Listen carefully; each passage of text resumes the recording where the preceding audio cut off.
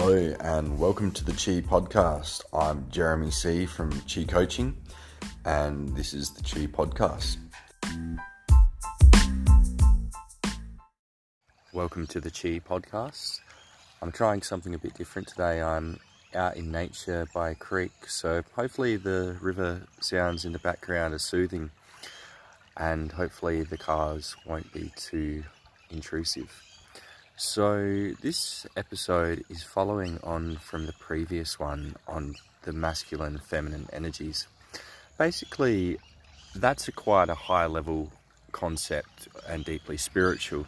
Now, we're not always in such a state where we can look at our relationships and experiences from that place.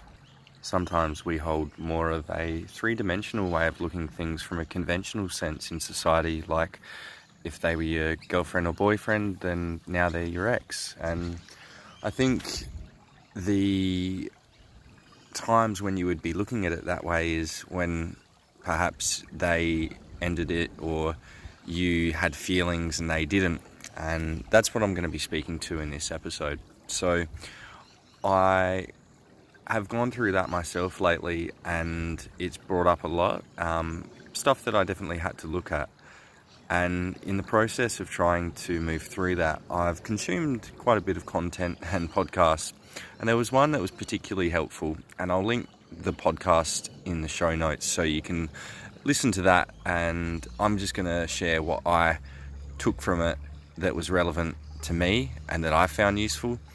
I like to really pass on information. So I believe if we're all sharing the information that is impacting us and that the lessons we're learning, then it's going to disseminate that information and spread it a lot more effectively. And I'm sure the people that are listening to my podcast would be different from the podcast I listen to. Kind of like Eckhart Tolle, for example, very serious and minimal ego, but I don't think there'd be a large percentage of the population that are receptive to just the style of his voice and speaking.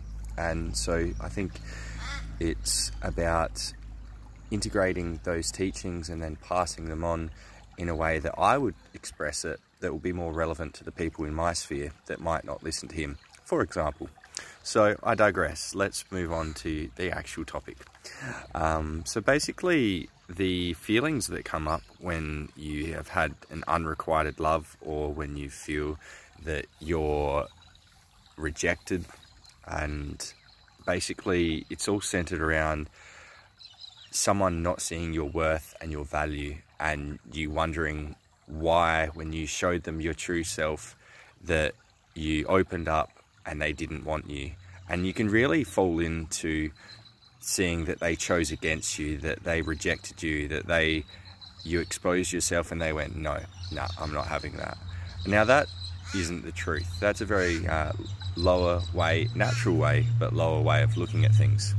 And later on, from a higher perspective, I could reason that it wasn't that they were choosing against me, it's just that I perhaps wasn't what they needed in that moment. But nonetheless, it does have that feeling of wanting them to see your worth and your value. And some of the things that I learned in this podcast I listened to were quite interesting, and one of which was that science shows that love actually triggers the same areas as addiction, and it completely makes it understandable that when you break up with someone and you're then feeling that addiction, when you see them, you're satiated, and then you want to keep pursuing it because you know that makes you feel better. But like any addiction, the only way out of it is through the pain. And yeah, we don't want to get caught up in the pleasure-pain cycle of getting one part pleasure and then having to go through all this pain until eventually it's not worth it and we decide to cut our losses. But really the damaging part of that process, when we do stay in it longer than we should have, is the suffering comes from not what the person did to you. Yes, it brings up the pain, but it can often be that we do things that are self-destructive or shameful as far as disrespecting ourselves. Like we may realize a situation isn't serving us, like we try and go commit ourselves, or like be in a situation with an ex and realize that the feelings aren't reciprocated, but then we try and navigate it and we end up acting in a way that isn't truly how we would like to act, and maybe we feel like we've lost our dignity, we feel like we've lost our self-respect, we feel like we didn't protect ourselves, and the fact that we didn't stop it and we didn't reclaim our personal power and live in our truth of, it's a bit of a fine balance, isn't it? Because obviously for you at that moment, it's your truth that you want to be with them, but the reality is if they don't want to be with you, that's where we have to accept that. And it can be quite difficult to go through that when you think that there might be a possibility of getting back together, that you can hang on to that hope of the relationship rekindling, and sometimes, or a lot of times, that stops us moving forward. And really, if we were to accept that, move forward and work on ourselves, then not that we should do that with the intention of getting back with someone, but if it was going to happen, it would be when you go through that natural growth and that you become that higher version of yourself that you want to be. That is what's attractive, not someone waiting on the sidelines for someone to get back to them, because that comes from a needy place, and neediness is never attractive. So some of the other things, there was a really good quote in this podcast, and it was, your ex isn't the one who betrays you after a while, it's yourself. And that really touches on all the points that I made before of staying in a relationship or a dynamic and experience after it is serving you and it's causing you suffering. And yeah, it's an interesting situation, really. So the author of this podcast, Dr. Lisa Marie Bobby, she actually outlined 5 steps to go through this. And so step 1 is recognizing you've transferred your personal power to another. Step 2 is recognizing that it's a natural physiological experience that you've going through addiction. You're craving for validation, approval, connection. It's physiological in nature, so it's not that there's something wrong with you or that you're mentally imbalanced. Step 3 is getting support and surrounding yourself with a support network that can help you. And that doesn't necessarily mean family or friends, because obviously you can lean on family and friends, and you've probably either had this or experienced it, where if you continually bring up your ex, people start to get sick of it after a while if you're just wallowing in your pain, very real pain. But nonetheless, it is quite off-putting to have someone continually, I guess, be coming from a bit of a depressed, negative place. It tends to bring others down. And people want to help in the beginning, but once it becomes a seemingly, becomes to a point where you're not making advancements and you're talking about the same thing as last time, people tend to disengage from that because it becomes a bit draining if they don't feel that you're making progress. So it can be worthwhile hiring someone to take that place, so you're not actually wearing on the quality of your relationships in family and friends. Step 4 was committing to treating yourself with love and respect. And obviously, you know, we should all be doing that all the time, but when you're in a low self-esteem place that often comes after a breakup with an ex, that's definitely the paramount time to be cultivating self-love and respect for yourself. And I think that's probably the most damaging thing that I've seen for myself, coming from a situation where the feelings aren't mutually returned, that you feel so low in self-esteem because you feel like you've put yourself in these vulnerable positions, and it's basically caused you to feel rejected, feel like you are making a fool of yourself, essentially. And that's where you really need to rebuild that self-love, that connection with yourself, and the confidence and self-esteem. And that really comes through experience and doing things, because I spent enough time trying to mentally get myself into that space so I could go do things from a higher place, but it doesn't work that way. The experience has to come first, and then you get the self-esteem and confidence from the accomplishment of putting yourself out there and having positive interactions. But, you know, sometimes we can really think about focusing on mindset and being like, I'm going to affirm myself positive things, and I'm going to just will myself to get into a better place. And from my experience, that doesn't happen. And step 5 is planning for how you take care of yourself and making it and turning it into specific actions, which I think makes sense, because we can kind of conceptually go, yeah, I'm going to practice self-love and really respect for myself. But if you don't have a strategic approach, you're probably going to have the intention but not the follow-up. And yeah, I think having some specific actions are going to really have them cued, so when you feel particularly low, you can go, okay, yeah, it's time to do that. Whereas if you have that loose intention of, I'm going to practice self-love, it's not something you can really implement too easily. So some of the points on the grief process that she highlighted, I think, were really beneficial. Obviously, accepting it's over and letting go. And I think that's the one where we all get stuck, where we want to believe that there's hope for reunion, and that can really keep us in that point and not moving on. So that's definitely a critical one to come to terms with, because if you don't accept that, then you're not going to go through the grief and move on. Now, something that she mentioned that was super relevant was when we go through a death, we have a funeral and there's a ceremony of closure.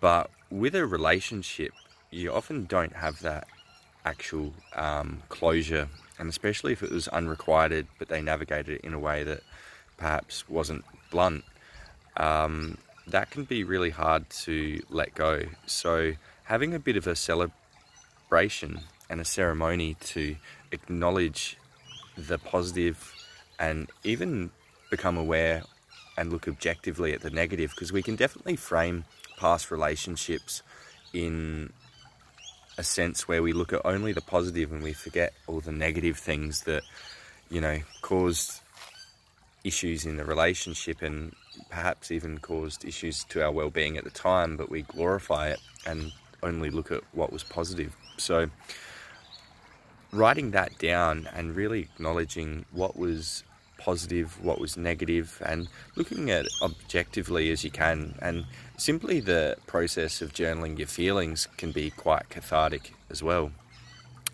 And then obviously getting to a point of releasing. So I'm big on, combining action and symbolism. So perhaps you could delete photos that you've been hanging on to and looking at in moments of lowness or whatever it may be. There could be a writing of a letter, acknowledging the experience and letting it go, and you could burn it. There could be several ways that you could do it. And I always recommend doing these releasing things with love. If you're at a place where you're resentful and trying to send hurt energy at another, that's not going to serve you the most. So I'd never recommend doing one of these activities if you can't keep that under control. And maybe if you're at that point, speaking with a professional could be helpful, or diving deeper into it through journaling and exploring why you're feeling that way and trying to uncover why it is. And you know what the interesting thing that highlights to me is when we go through one of these experiences that makes us feel rejected and really can put us in a needy place and where we're needing that validation, what that highlights to me is that's something I'm not giving myself. So if I felt rejected and that I need love from this person to feel worthy, that's saying to me that I haven't already given myself a sense of self-love where I feel worthy enough as I am, and that I need someone else to give me that. And that's where you give away your power. And if you can give yourself that love that you desire and that validation that you are enough as you are, that's where you're going to not need anyone else, because you already are complete. And from that place, you're going to attract someone that is also complete, and you're not going to get into the wounded side of things and toxic situations. And because at the very best, you're going to end up with a codependent relationship that can be pleasant for a while because it's filling that need, but at some point it's not going to serve you, and it's not going to be a long-lasting relationship. So doing that work on yourself and really cultivating self-love is going to be the key. Now, the thing is, self-love, self-esteem, that's not a state, that seems to be something that's built. So a few little lines from this podcast that were really relevant to this point. Self-esteem is repaired through behaviours and accomplishment. You can't talk yourself into it. Developing a healthy sense of self-worth and self-love comes from earning it. Do hard things and experience yourself as being competent and successful. Those points hit all the feels for me. I was like, yeah, that's exactly what I need to do. So yeah, I think if you can manage to get to a place where you accept and go through the grief, let go of the focus on them, and what will help do that is focus on what you felt you were lacking, what you needed from them, and focus on giving that to yourself, and do that through getting out and having experience and creating accomplishment and sense of self-worth and love through your behaviors. So that's what I wanted to share for this podcast. Just some learnings and insights, and a bit more of a conventional way of looking at that dynamic. So I'd love for you to comment, reach out to me on Instagram and tell me what you thought. Did the river in the background complement it? Hopefully the noise wasn't too badly, like this motorbike. But like always, yeah, reach out to me on Instagram, and if you've made it this far, obviously this was a topic relevant to you. So just know that you are enough, that you are worthy of love just as you are, and yeah, peace be with you.